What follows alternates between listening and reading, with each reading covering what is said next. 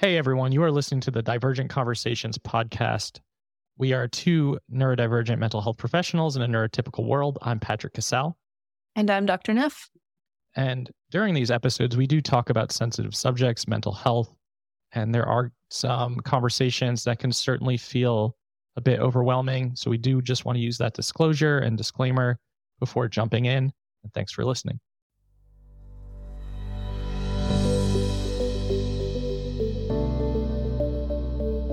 In today's episode, we are going to talk about autistic masking and unmasking, and we want to just put out a warning that there are a lot of sensitive topics that are discussed, and we just want everyone to be really mindful of that before starting to listen, and we just want to add that disclaimer to this episode. So before Megan and I hit record, we always talk about, like, what do you want to talk about today? Because we never know until we hit record. But I think this is a good topic, and it's definitely one that we could talk about, probably have like a whole series on it in a lot of different, there's a lot of nuance here. Yes, nuance. That's a good word for it. And I hope that's what we can have today, is a nuanced conversation on masking. Okay, this is autistic of me, but here's how I'm like, if I was to put an agenda for our podcast, which we never do, but if I were, it would be like, define autistic masking, talk about the costs of it, and talk about the benefits of it. I think those are three like key anchor points for us to hit in our conversation today.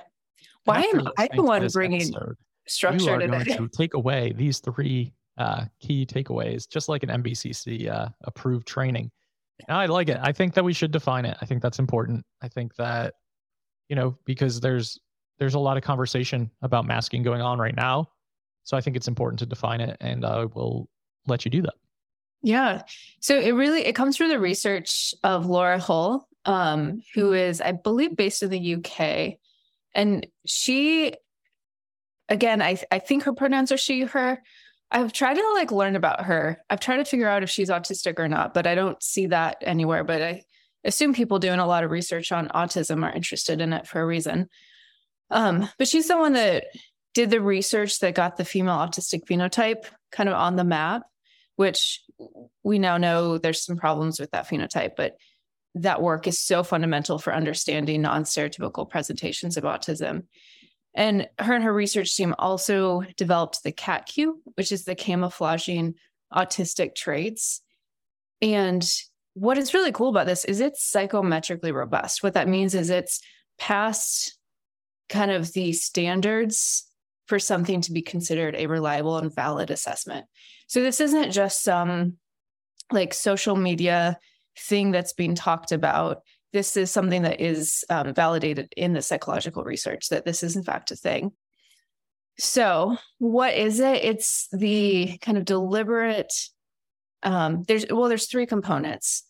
It's the deliberate suppressing of autistic traits. And so that might be repressing stimming, and repressing things that we do to self-soothe ourselves. And that's really important because we as autistic people have a lot of kind of natural things we do to self-soothe. Like right now you're fidgeting with your hands. Yep. I will probably start pacing soon.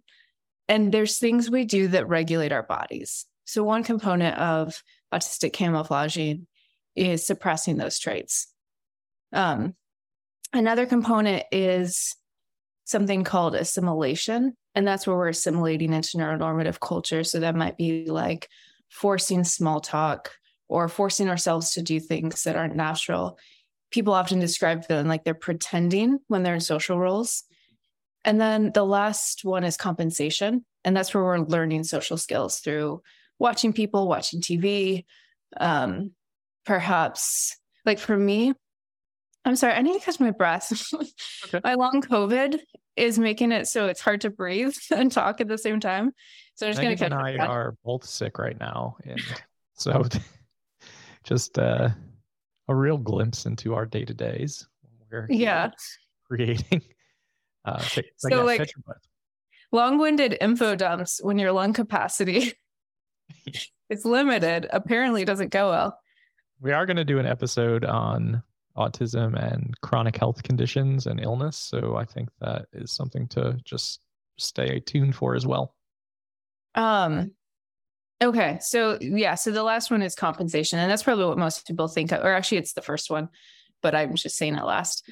That's probably what most people think of when they think about autistic camouflaging or masking. That's where you are mimicking kind of neurotypical ways of communicating. I always have talked about it like I have a running Google Doc in my head. Like I would watch people, and when they would say a phrase I liked or they would use a hand gesture I liked, I would kind of take note of that, put it in my Google Doc, and then I would copy that in different situations.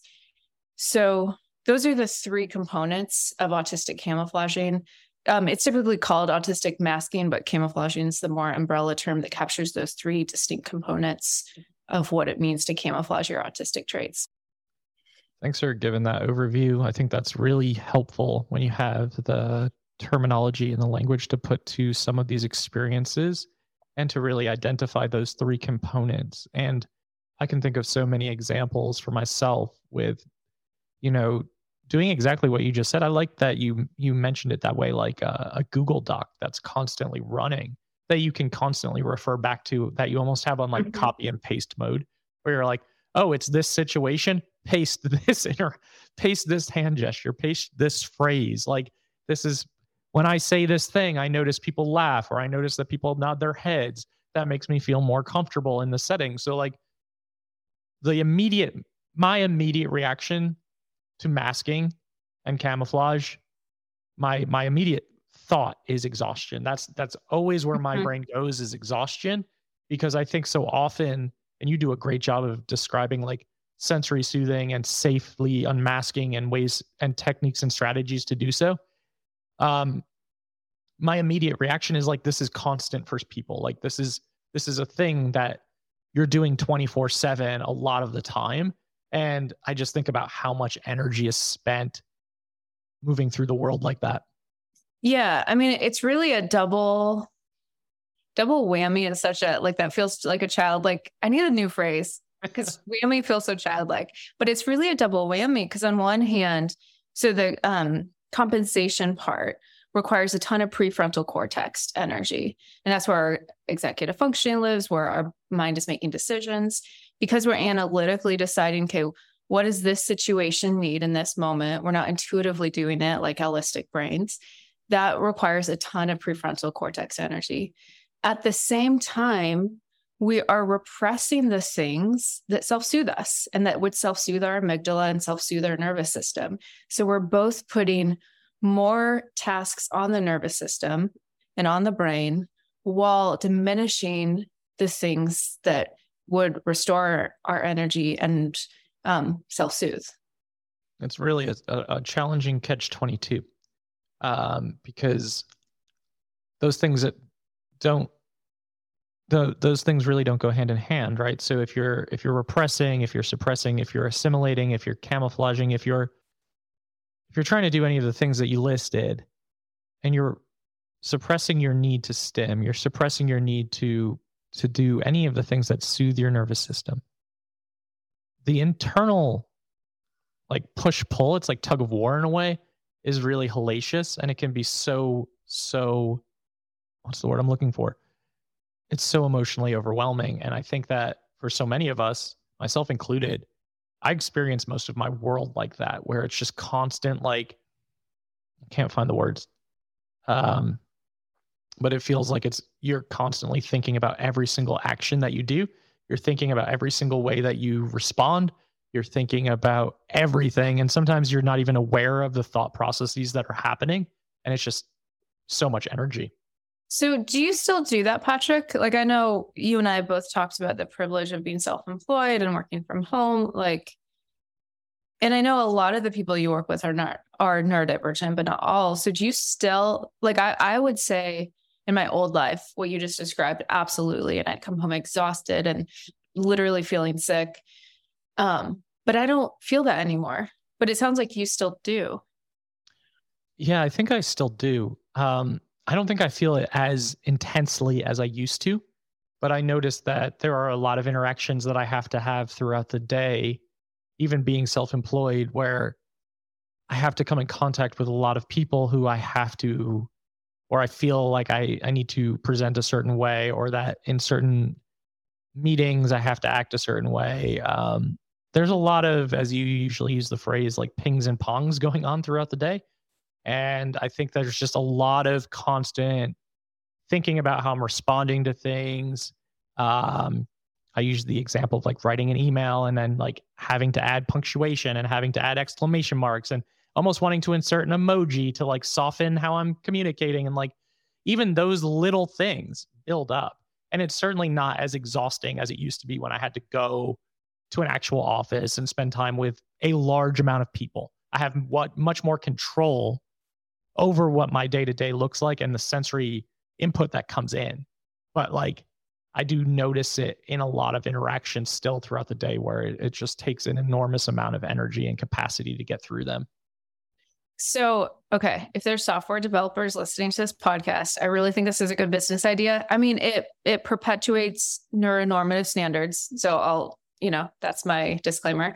But developing like some sort of filter or app where you could use ChatGPT and have it translate like autistic to allistic speech in the moment, like via text or via email. Because I think I've talked about that on the podcast before. I'll do that. I'll put it in ChatGPT. But if you had something where you could do that on Google, like now allistic this email. That's a great idea. Like almost like Google Translate. And then you just hit that button. Yep. Then my direct like statement turns into this really like beautiful, flowery. Like, I hope this email finds you well. Like every time I do it in ChatGPT, I hope this email finds you well. I'm writing today. Best wishes, comma, Patrick. Oh man. Maybe a PS. PS. I hope that your family is also having a great week. Oh my God. Yeah. So did I interrupt? No, I don't know where I was going. I mean, this actually kind of is a natural segue into some of the costs of masking, is that when we mask, we perpetuate neuronormative culture because we're kind of normalizing that those are the standards, versus when we're visibly autistic, we're introducing the world to a different way of being, which I think moves society toward a more neuro-inclusive world. Yeah. And I think that, you and I have, and you just alluded to this too, is that when you're not privileged in the way of employment in terms of owning your own business, creating your own hours, when you have to show up to a job, when you have to show up and maybe pick up your kids at school, or when you have to have interactions throughout the day or meetings that you did not create for yourself or agree to, there is so much mental anguish that goes into that too, because you're physiologically and emotionally and psychologically preparing for each individual interaction. And I think that when you start looking at it that way, the barometer goes like way up and the thermometer almost gets to like the boiling point, in my opinion. Yeah. That made a huge difference in our household and in my mental well-being, as the mom or woman in a het cis marriage. When kids have birthday parties, it's often expected the mom takes the kids. Once we realized I was autistic, my husband started taking the kids' birthday parties, and it doesn't require the same energy for him as it does for me. Because birthday parties, taking my kids to them were like so sensory overloading. All of the socializing, the awkwardness of like, I mean, there's context shifting there. It's just terrible. I feel so much empathy for any autistic parent taking their kids to birthday parties. And once we knew that, we were able to shift who did that and reduce some of those situations, which has been really, really helpful. That's got to be helpful. And that's fantastic for you both to be able to navigate that. I also think like you and I were texting because we just went through the 4th of July, and that's another thing, like holidays, right? And gatherings and family events and work parties and any situation where you are expected to show up and expected to participate and expected to be present. And I just think about how much I just do everything in my power to avoid those situations, because I really can't handle them unless I have mentally prepared for months at a time. Yeah, no, I I'm with you. And I think if it wasn't for my kids, I would probably never go to things like that. And that's where, especially for autistic parents, I talk about kind of value hierarchies, and there's going to be conflicting values. And so for me, giving my kids the experience of family gatherings is a higher value than avoiding overwhelming situations. I associated to this. So it's like going to be, there's not even a link here. I'm just sharing an association I had because it was a thought I had last night that, because my workbook this month is on masking, and I've been reading on masking more. And I had this thought. I think there's two kinds of unmasking. We haven't even introduced the concept of unmasking yet, but I think there's two kinds of unmasking, probably more, but here's what's in my head. The first kind of unmasking is what we do with ourselves.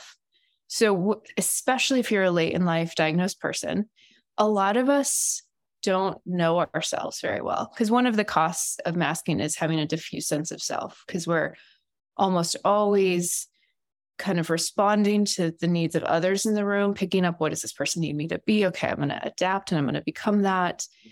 So we often don't know ourselves very well. So I would say that form of unmasking with ourselves, where we're getting to know, like, what brings me pleasure? What are my delights? What are my preferences? What do I like? What do I like? What do I value? I think every autistic person would benefit from doing that. Then there's the unmasking that happens in public. And that is, okay, do I send this email in an unmasked version? Do I go to this meeting in an unmasked version or masked? And that, I think, becomes a lot more complicated of a question. And a person might choose to do that in some situations, but not in other situations. For some people, it's never safe to unmask in public.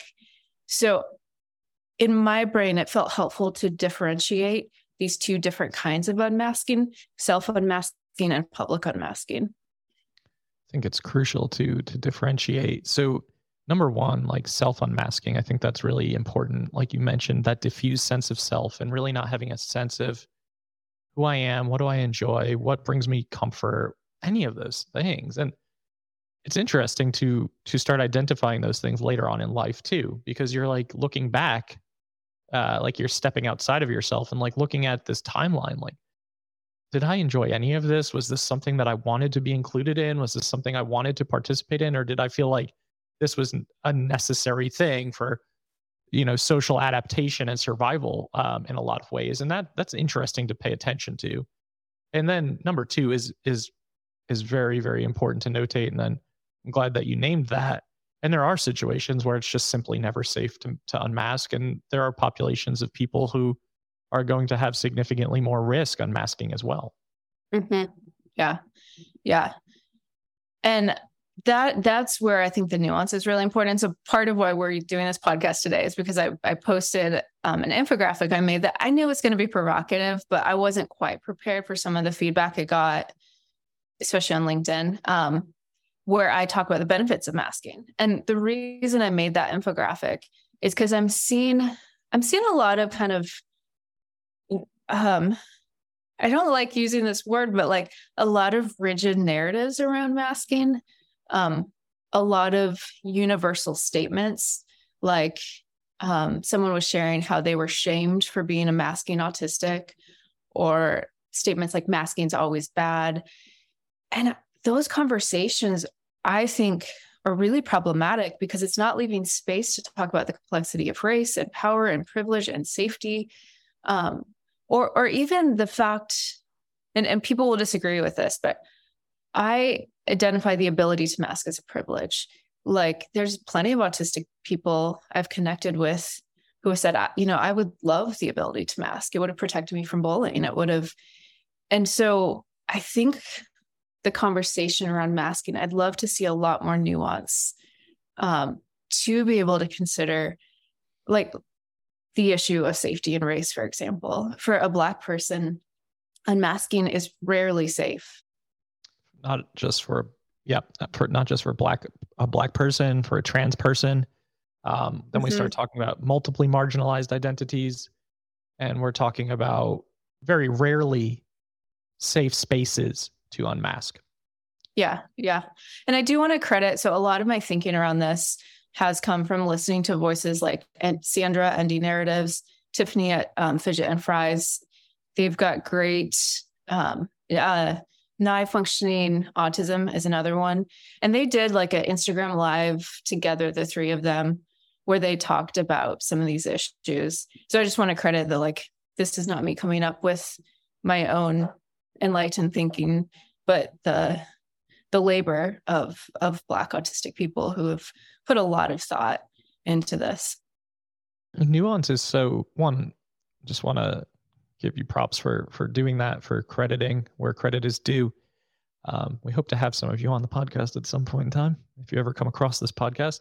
Please come on. I think the nuance is so important, and the nuance is where things get really, really murky, where people can, like you said, take some pretty rigid stands and make some pretty rigid blanket statements. And I don't think that gives room to have some of these difficult conversations about different experiences.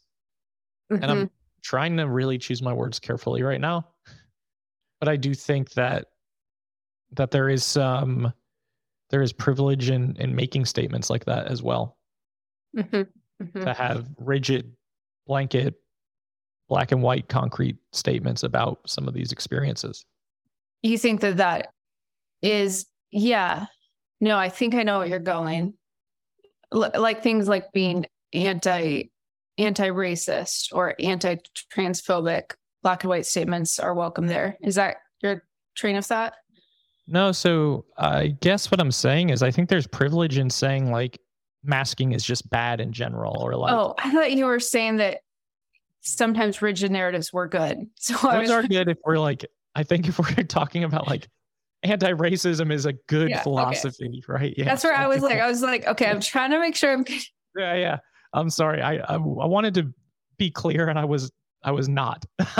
Yeah. But I think there's some privilege in saying some of the things. There's privilege. Yes. If you're if you're going to make a blanket statement like that, and if there's privilege in that, it's often, I don't want to make sweeping statements, but I do find it is often white people who make those sweeping statements who aren't considering their white privilege in the conversation. And that was, I just want to, well, maybe I won't say it. If I do say it, this will be triggering content, which maybe we will cut Patrick. But what got me so upset yesterday was white people saying like telling people to mask is, and then they made comparisons to race-based trauma. I won't say what they said, but they were making a comparison to a race-based trauma for telling autistic people to mask. And I just it kind of broke my heart that people who are in disability advocacy spaces, would use that metaphor. I'm shocked anyone is using comparisons to race-based trauma at this point. And that they want to be thinking about their identities from an intersectional frame. I just think there can be so much harm done in advocacy spaces when you aren't also thinking about your areas of privilege. Yeah, I mean, I agree 100%. And I hope we don't cut that. I understand why there's concern. Well, I decided not to share specifics so that Yeah. But I think that's spot on. And that's what we have to try so hard in these advocacy spaces, to have these complex conversations. But I try to see every side of things in these spaces, in these conversations, because I don't want to, I'm going to get it wrong at times. I'm going to say the wrong thing, and I want to hold myself accountable to that. I want to learn as we go. And I just think that when you can get so entrenched in like advocacy and defending your own reality and identity, and it's especially newer, it's very polarizing. Like, it can take over and consume. So I think it's very easy to just overlook certain things, and it just can create a lot of conflict. And I'm sorry that you had to experience that. And yes, I experienced it, but I feel more sorry for like what it represents in the autistic advocacy community. And I've heard Black autistic people speak about how racist disability advocacy spaces are. And I think because I've probably curated who I follow on Instagram and who follows me, I've been kind of protected from that. But then when I had this post go viral on LinkedIn, I was exposed to that. And it was just really disheartening to like see it. But no, I mean, I'm impacted by it, but I'm not, my identity isn't on the line. Right. Absolutely. And I think that this topic of masking, like, I think we could do a whole series on masking, honestly. And Yeah. if we could find, anyone that could come on and talk about their own experiences in a safe, if they feel safe enough to do so, especially for Black autistic people or people of color in this community. I think it's so important to get all these different perspectives too. Oh, Go ahead, sir. well, especially like the added layer of when someone is code switching and masking. Yeah. That, like, we talk about how exhausting masking is. Honestly, I can't even imagine trying to run another software under that of code switching. And yeah, I think it'd be great if we could, if someone felt safe enough to come on and talk about that experience, because it is a really different experience than white masking. I think about my wife, like, who's a Black woman in America who works in law enforcement and code switches constantly as someone in the South, and how exhausting that is. And like listening to her change her dialect, listening to her change how, her accent, listening to where she feels comfortable, and then just adding that additional layer on top of it and just thinking about that. It also circles back to like me thinking about my privilege and my ability to unmask as safely as I've been able to do so. Like, I am a het cis white man with a master's degree in America. Like, I have every privilege aside from the religious one and my neurodivergent piece. But it's still, and I think it's just so challenging to pick and choose your spots too, even to this day, where, sometimes I don't want to openly disclose why I'm communicating the way I'm communicating, why I'm reacting the way I'm reacting. But I've noticed that when I'm able to safely do so, and this again is a privileged ability to do so, that it makes a lot of interactions a lot easier for me. And it makes getting through the day more tolerable. And that I've felt really grateful for, because for so long I just had no idea what the hell was going on and why I was engaging the way I was engaging, and why I was avoiding the way I was avoiding. Yeah, and that's where the lens of autistic masking, I think, is so helpful, as it explains a lot. And for a lot of people, when I'm working with them and they're new to the diagnosis, or for myself, I remember it both just kind of disbelief and relief of like, you mean not like everyone isn't doing this? Because that's the assumption, right? Like, we're not in other people's brains. So of course I'm assuming everyone else is coaching their body through social interactions, or like having hours of pre-scripted conversations in private and like plug and play scripts. Like I assumed everyone was doing that. And so to realize that is not a normative experience is so eye-opening. It's eye-opening. I mean, I think it creates a multitude of emotions when you start to think about it that way. Because I do think when you assume like everyone goes through life like this, and then you start to acknowledge like, oh, this is not how everyone interprets social interactions, or how they go to work, or how they like. One thing that stands out to me, and this is probably one of my most obvious autistic traits and tendencies when I'm in a neurotypical work environment, is like meetings. I can't fucking stand them. And when they were happening and people just want to talk, and it just seemed like people just wanted to meet, I'd be like, can we be done? Like, are we at the point where we're done? And then my supervisor would look at me and be like, don't say that. I'm like, oh, okay. I didn't realize that wasn't okay, but why are we still talking? I don't understand why we are just sitting here to have this conversation. And why couldn't this have just been an email? I don't understand.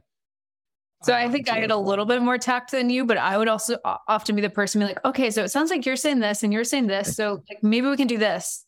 Like right. I would just be trying to like pull together the strands so that we could like be done. Cause yeah, meetings are so painful.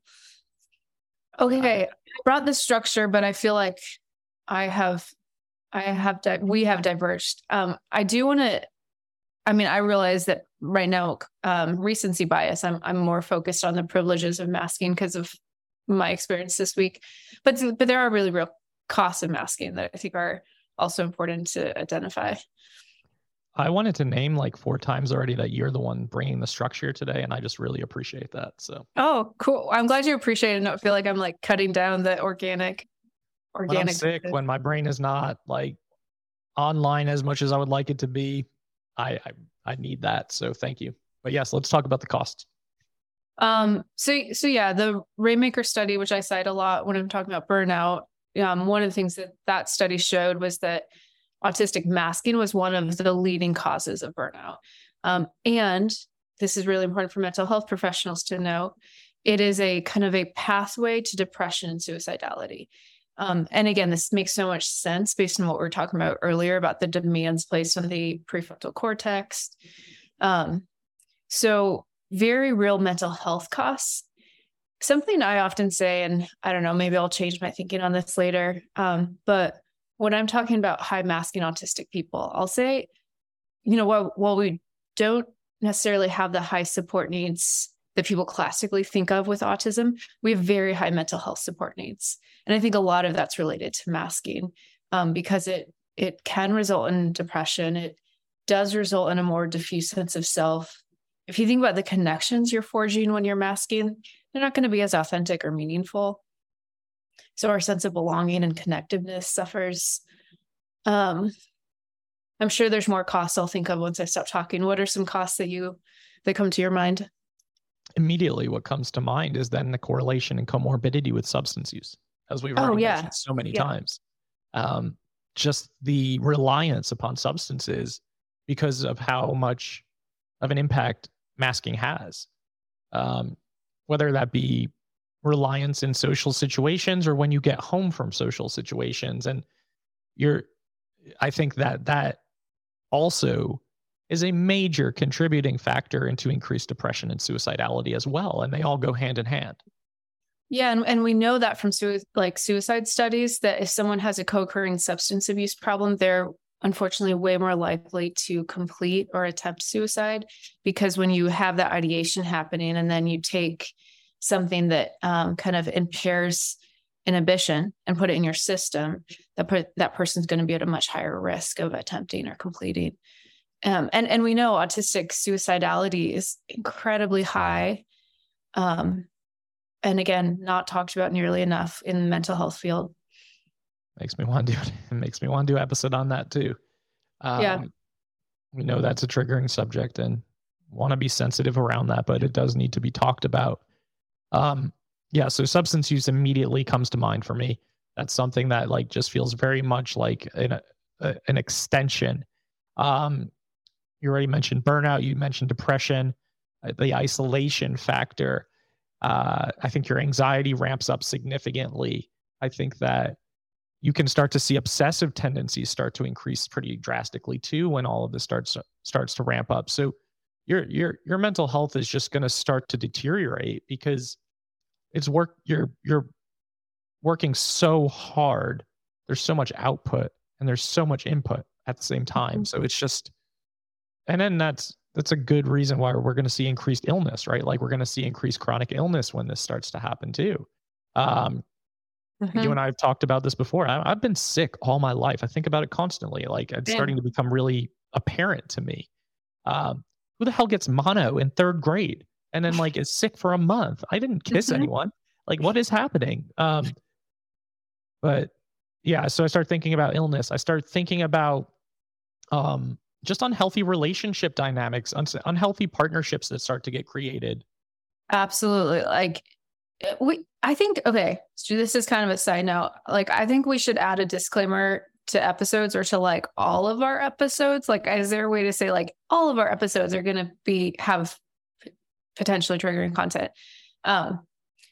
This be no exception. Intimate partner violence is much higher among autistic people. Also, the studies are a little bit different for ADHD, but also for ADHDers. Some ADHDers can be perpetrators of intimate partner violence. So that's why the studies are a little bit more nuanced for ADHD, but also more likely to be victims. And so, yeah, absolutely. I think masking, I mean, if we think about masking as a trauma response that is a form of the fawn response, that makes a person incredibly vulnerable to victimization. There's a really painful study that showed 9 out of 10 autistic women have been victim of sexual victimization. I'm not surprised by that at all. And I'm sure it's also high among autistic trans people. And partly masking teaches us to override our instincts, to override our boundaries, to override our ways of self-soothing. And it makes us so vulnerable in those situations. Yep. Yep. I was going to talk about just being really susceptible to being vulnerable to being taken advantage of in a variety of ways. And when you don't have that sense of self, and when you almost feel like you can't trust your natural instincts, or your natural instincts and reactions can't show up in a way that is safe to do, you're almost starting to second guess everything in a lot of ways too, how you move through the world. Absolutely. And so then if someone comes into your life who's like this and gives you like a kind of way of thinking to orbit, which is what abusive people often do, is they want you to orbit kind of their subjectivity or their world, then that's going to be really, in some ways, enticing, of like, well, I can't trust my world, but here's someone who's telling me I can trust their perspective on the world, so I'm going to buy into theirs. Yeah. And I think, we've talked a little bit about this here and there, and I know we're going to eventually do an episode, but we could go down that religious pathway with that too. You can go down there's just a lot of possibility to be taken advantage of when you feel like I cannot rely on my own thinking or reaction, or I have to suppress how I am thinking or reacting to something. Yeah, absolutely. Absolutely. And that goes into assimilation, right? It's like assimilation. How do I stay safe? How do I stay a part of? How do I belong? And so this is what is just kind of wild, right? So the costs of masking are significant, right? Like I feel a heaviness just having us listed through them. And for some people, it is safer to mask than unmask. Like how much aversiveness, how much, like the words are not coming to me, but how much systemic imbalance of power must a person be experiencing that it is better to mask than unmask? Yeah, it's heavy stuff. I see it on your face. It's just, I think when we start talking about these subjects, you start experiencing the enormity and the heaviness that if we both can understand, like you and I have gone through our own experiences, and we know the heaviness, and I know that you and I can both almost mind meld and experience. What am I trying to say? I know how we kind of have an understanding of our own worldview and our own inner experiences, because we talk about them a lot. We're friends, we share this stuff. It's then you start to take on the understanding that it's so much heavier than that when you start to think about all of the people who are experiencing this stuff, all of the people who don't necessarily know how to define this or identify what's happening beneath the surface, or someone who just, like you mentioned, cannot ever unmask. It's just heavy. It's a heavy topic. Yeah. I saw it come over your face. I feel it too right now as we're talking. I think autistic burnout and autistic masking and unmasking are just really important topics that we could have continuations of as we start to see the neurodivergent movement become more of a focal point in society, because these things have to be talked about in order for things to change, in order for things to shift. But it's also just so freaking heavy to do that. I think because they're heavy, that's why I feel, frankly, angry when they're not talked about with nuance. Because these things can't be boiled down to one sentence acclamations or to one infographic and I realize it's what I do for a living. I distill complex information to like bite-sized pieces. And But there's so many real limits when we try to take such a complex and nuanced and multifaceted topic such as this and boil it down into a soundbite. Yeah. And that's why I think that when you and I approached one another about starting a podcast, that was the real excitement factor for me, because you're never going to be able to get this information out there in one social media reel, right? Like, this could be endlessly discussed for hours and hours and hours and hours. Mm-hmm. Have we done the benefits or the privileges of masking? I know we kind of talked about it. Well, we talked about like I feel like we've talked about it more as the negative in regards to like what groups sometimes don't have the privilege of unmasking. But I'm not sure we've covered like what are the benefits of masking. Yeah, let's do it.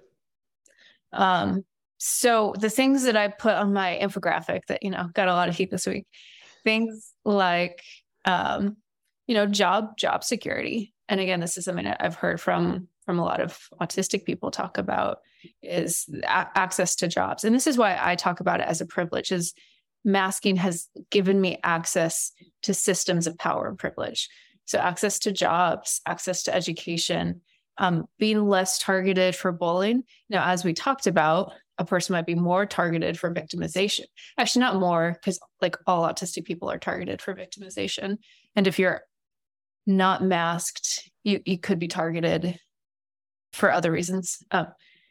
But less bullying for your social differences, less kind of outward stigma. There might be more internalized ableism, but less of that outward discrimination that you're experiencing.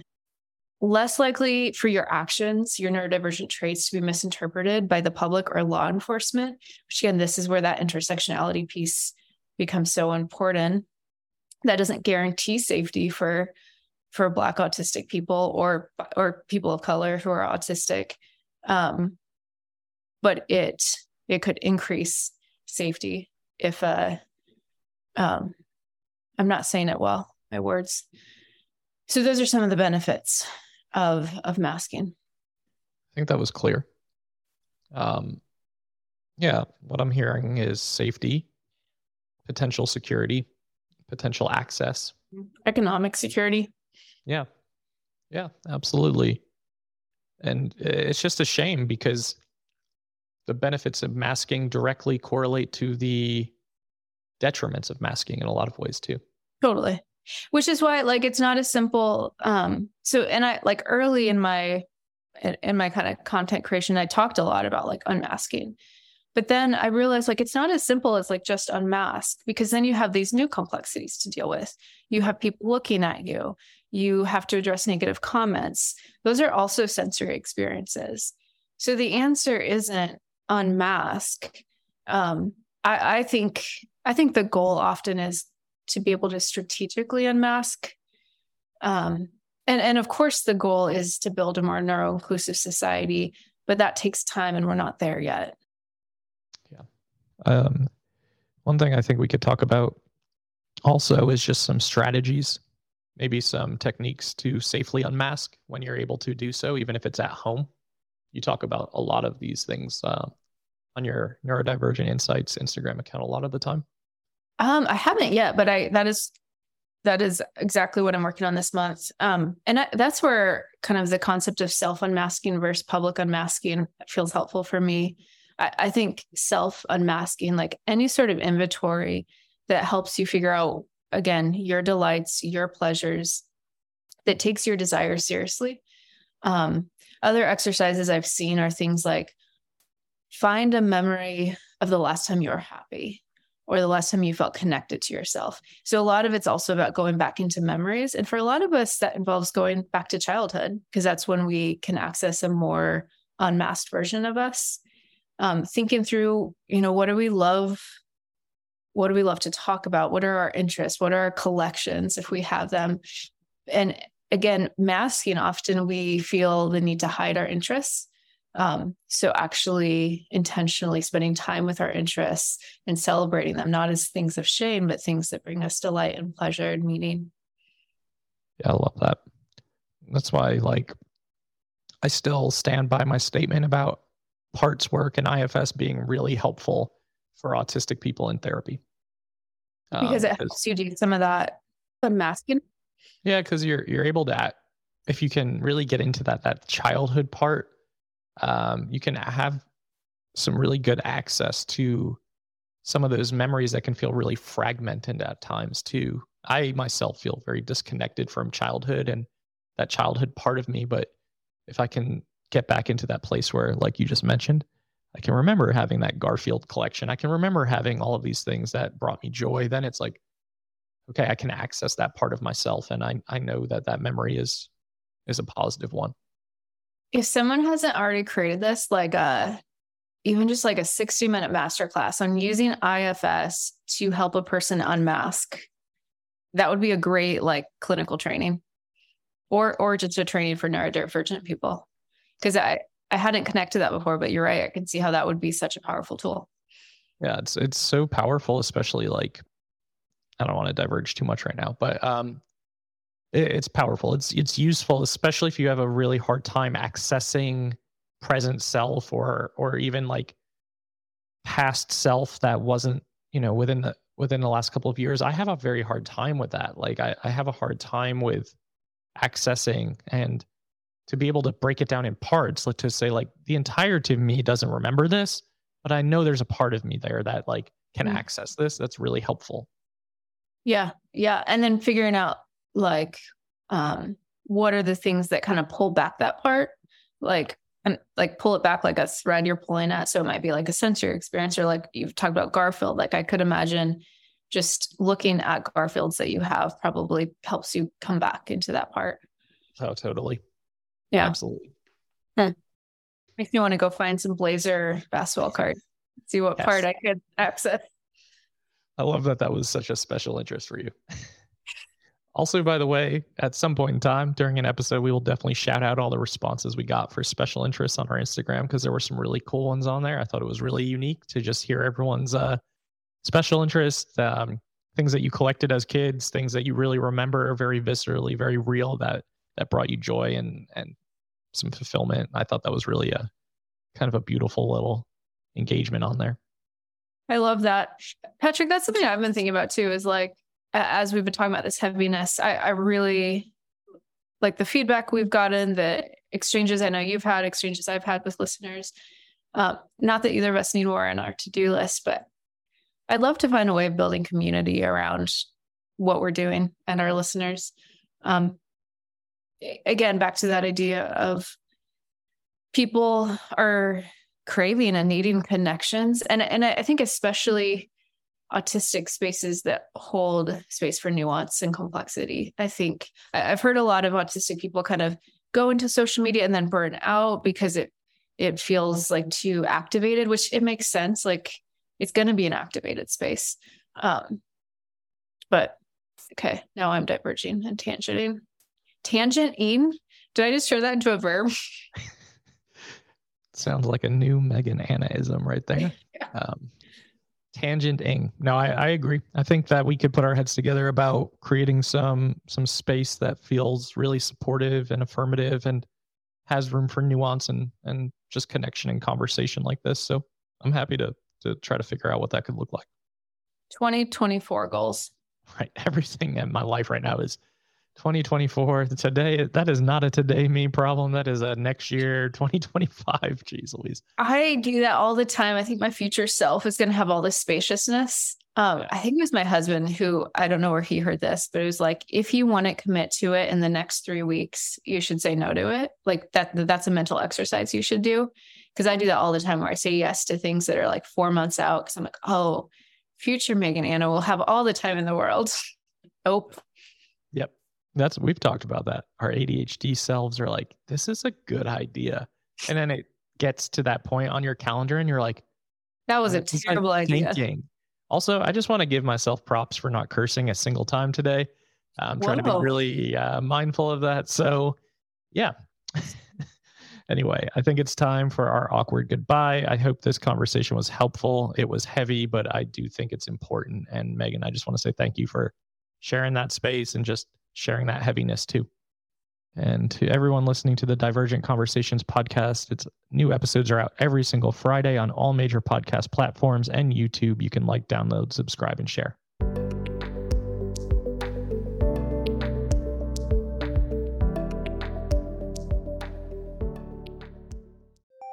And now, pause for a word from our sponsors.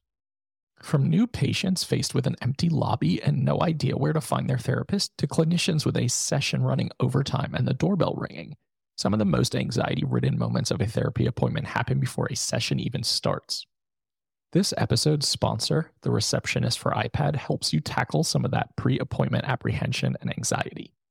The Receptionist for iPad is an easy-to-use digital client check-in system that helps your visitors check in securely to their appointments and notify their practitioners of their arrival via SMS, email, or your preferred channel. No more confusion, endless lobby checking, or having clients sign in on paper logbooks. It can even help you upgrade and update your demographic information for your clients as well, and even validate parking. Start a 14-day free trial of the Receptionist for iPad by going to thereceptionist.com/private practice. Make sure to start your trial with that link, and you'll also get your first month free if you decide to sign up.